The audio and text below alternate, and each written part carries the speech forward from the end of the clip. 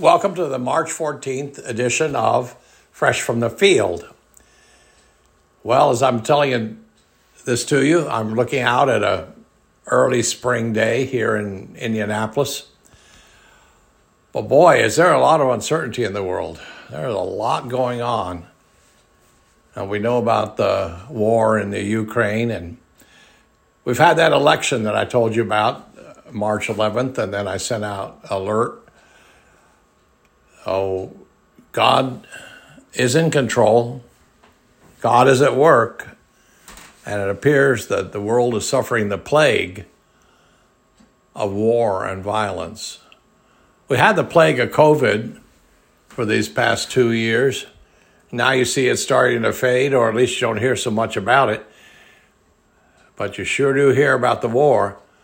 And you may not have heard about what happened in India with the elections, because what happened sets a stage for a lot more violence in India, and this specifically is violence against Christians, as the people who are trying to make Hindustan won a victory that we were praying they would not win.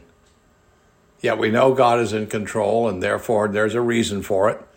The reason may be that we have to continue to build Christ's church in a time of persecution. We know the church grows in a time of persecution. We know the history of Christ's church through the time of the apostles, where 11 were martyred throughout the first century, second century, third century. In the New Testament, we have the teachings of Jesus and the words of the apostles to guide us, and we know from church history it was hard to be a Christian in those days. And you know what? It's hard to be a Christian in these days. And that's not just India. I think it's hard to be a Christian here in America.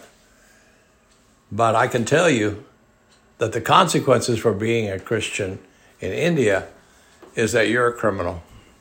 You're a criminal. You deserve to be caught and punished. And yet at the same time, with the release from the containment zones and the lockdowns, because the government of India decided to back down on all these since the economy was just about destroyed. Because of that, we've had the 3 months of pent-up energy released. Churches have been able to meet. Where we can, we've opened the buildings, we've reopened the schools, and the children are going to school. They're going to school and they're getting their noonday meal, so there's a lot to rejoice about. But it is still illegal to be a Christian, and you can either be arrested for it, tried for it, convicted of it, and serve a jail sentence up to 15 years, or you can be beaten up by the mob or have your hut burned down. And what this election in Uttar Pradesh means is that it's going to be open season when the Hindu gangs come to attack. They pretty much attack in the knowledge that they will not be punished.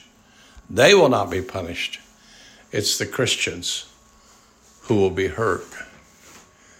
Because of the election, it now looks like 2 more years of open season on Christians, just like during deer season.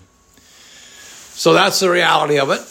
At the same time, we are seeing many people looking at the risks, but in their hearts and in their spirits knowing that Jesus is their Lord and Savior, and that they have to obey him and they have to come to him for remission of sins through water baptism. And so there have been many baptisms. We can't count exactly how many, but from the reports we're getting, and we're trying to get a firm number, you're looking at thousands of baptisms. Every church is having 2, 4, sometimes a whole family of 6 or 8. And 10 is not uncommon. When you have 1,150 churches, That's a lot of people. And the Bible study groups. The Bible study groups we've seen.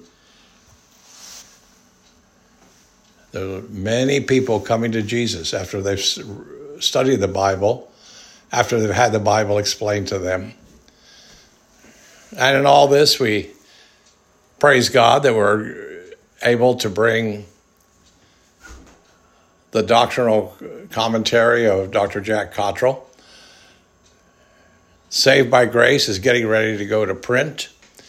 It's going to be followed by Faith Fundamentals, 7 Essentials, very important stepping stones in the faith and knowledge of the elders and the Gen 3 leaders. So God's at work. He is in control. We wait to see what the future unfolds. And I will tell you more in about 10 days to 2 weeks in the next Fresh from the Field.